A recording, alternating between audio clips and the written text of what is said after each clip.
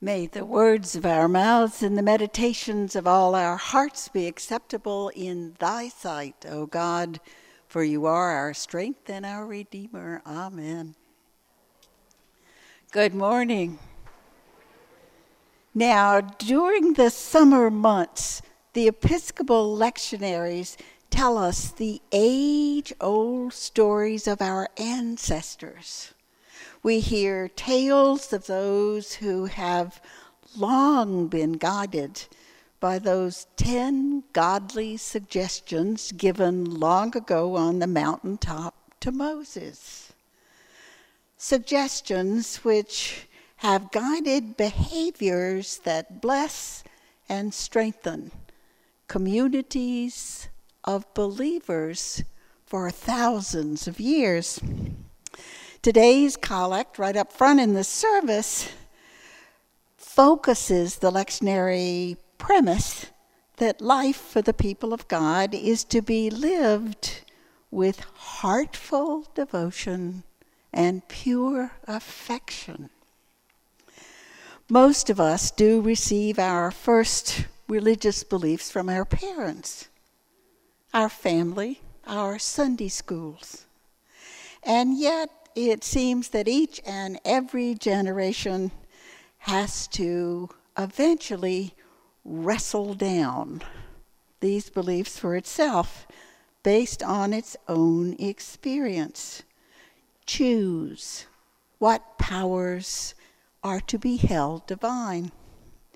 And yet there are constants handed down from generation to generation. Now, on previous Sundays, 2 and 3 weeks past, we've seen Abraham, that great ancestor of multitudes, discover that the God he worships is trustworthy, keeps promises, protects children. And today, we watch the next generation to discern how they live out this belief. In this morning's readings, we see Rebecca answer the call to become the loving matriarch of God's people, agreeing to comfort, to bless them in love. After all the godly testing and angst, today's reading is a love story. Today is about godly, loving partnership, about having an advocate in human joys and sorrows. In this particular Genesis reading, Abraham is seeking a wife for his son Isaac, and he sends a trusted and prayerful servant to find her. First, the servant prays, and in one of those phrases that we did not read, this servant asks for a sign from God that this new matriarch-to-be will come to the spring and offer to draw living water for himself and his camels. And Rebecca appears. Then, with her single water jar, this amazing woman draws water for the servant and his camels. Now, each and every desert camel consumes between 20 and 30 gallons of water at one sitting. We are told in this scripture there are 10 of them. That adds up to 300 gallons of water and 900 pounds. So this is a very powerful ancestress indeed, almost freakishly strong. She will be known biblically for her miraculous strength and for her ability to sustain life for desert people. She is drawing water from that very spring which the angel pointed out to Abraham's other son, who would have been run out to the desert to die without the living water provided. And amazingly, like Abraham, Rebecca is willing to leave family, to leave familiar surroundings, and in God's care, to partner with God to fulfill all those promises. Miraculously, again, her consent to do this is asked. It is unimaginable in a patriarchal time that the bride is ever consulted. Even rarer in this situation, for both Rachel and for Isaac, it is love at first sight. It's the only time we actually hear of that in the Hebrew Scriptures. Here, the people of God claim the fact the God they worship wants loving partnership for and with them, seeks heartfelt devotion, pure affection in pursuing the godly plan of salvation. The gospel echoes that aspect of God.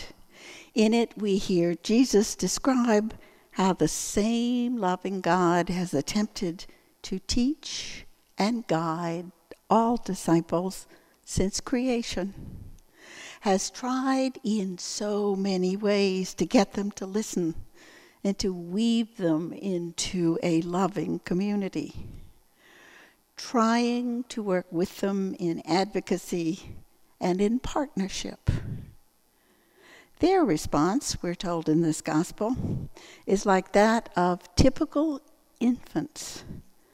They cry to bring someone to them when in need. Then, psychologists tell us, babies learn to smile.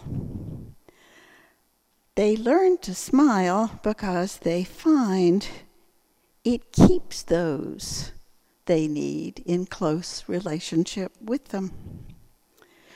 Even today's loving matriarchs and patriarchs rush to comfort their infants when they cry, and to sing and dance with them in the beauty of their smiles. No one can resist the smile of a young child. Our reading this morning speaks to those who seem to have had no such advocacy, those weary and heavy laden who seek loving relationship.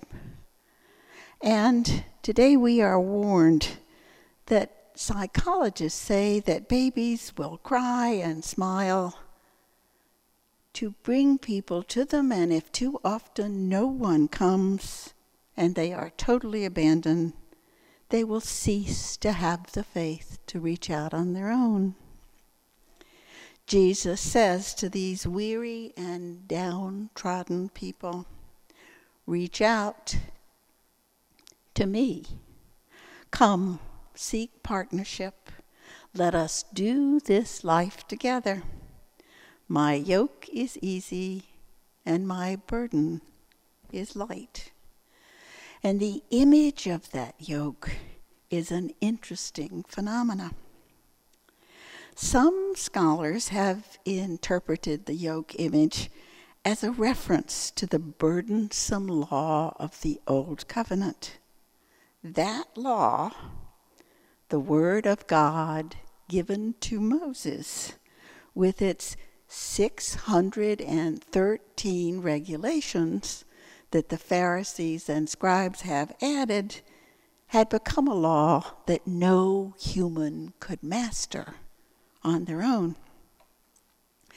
The dilemma of this legalistic method inspires Paul to write in the Epistle to the Romans as he struggles to argue away the need to prove himself worthy of the freely given grace he has received.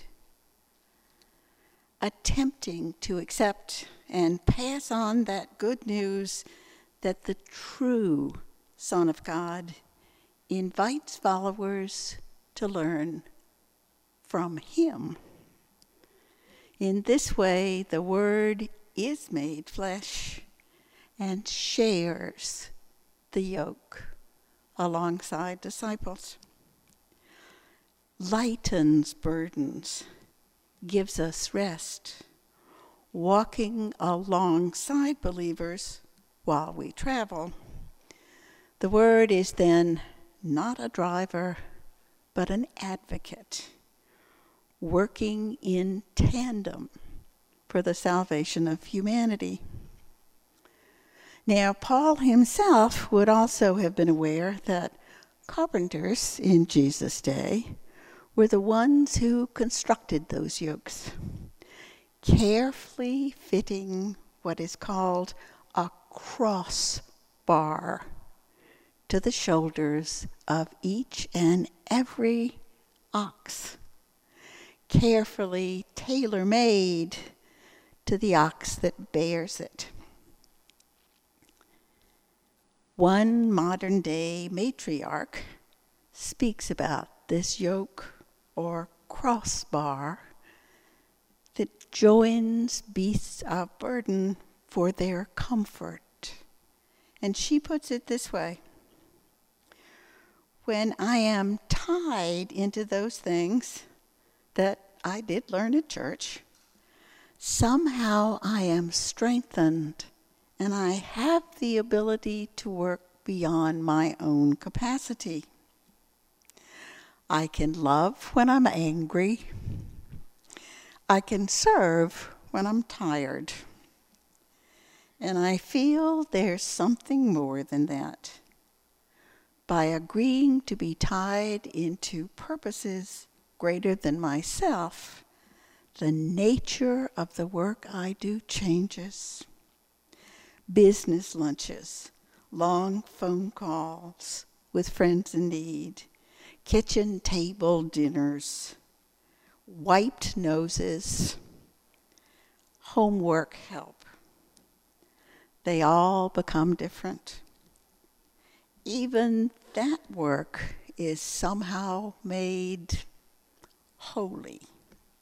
The way I love and serve my family and my friends becomes holy when I am tied into a loving cause.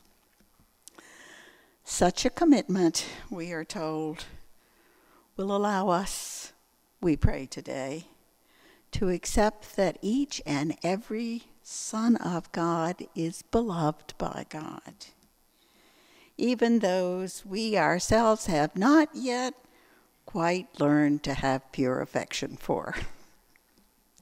For it seems this pure and heartful affection we pray for today is an unearned gift